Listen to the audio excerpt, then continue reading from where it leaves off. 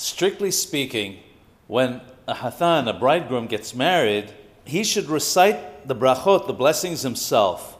If he gets married through a shaliach, however, an agent, then the agent recites the blessings on his behalf. Nowadays, as we know, it's customary for the mekadesh, the one performing the ceremony, to recite the blessings so that the Hathan doesn't become embarrassed if he doesn't know them.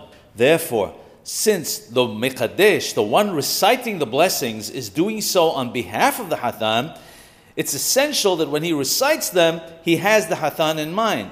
The Hathan must also concentrate on the blessings and intend to fulfill his obligation through them.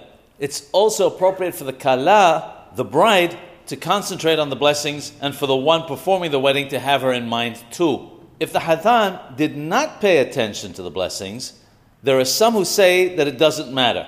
However, since there are those, including the Rambam, who say that in such a case it would be a bracha lebatala, a blessing recited in vain, we must be concerned initially about their opinion.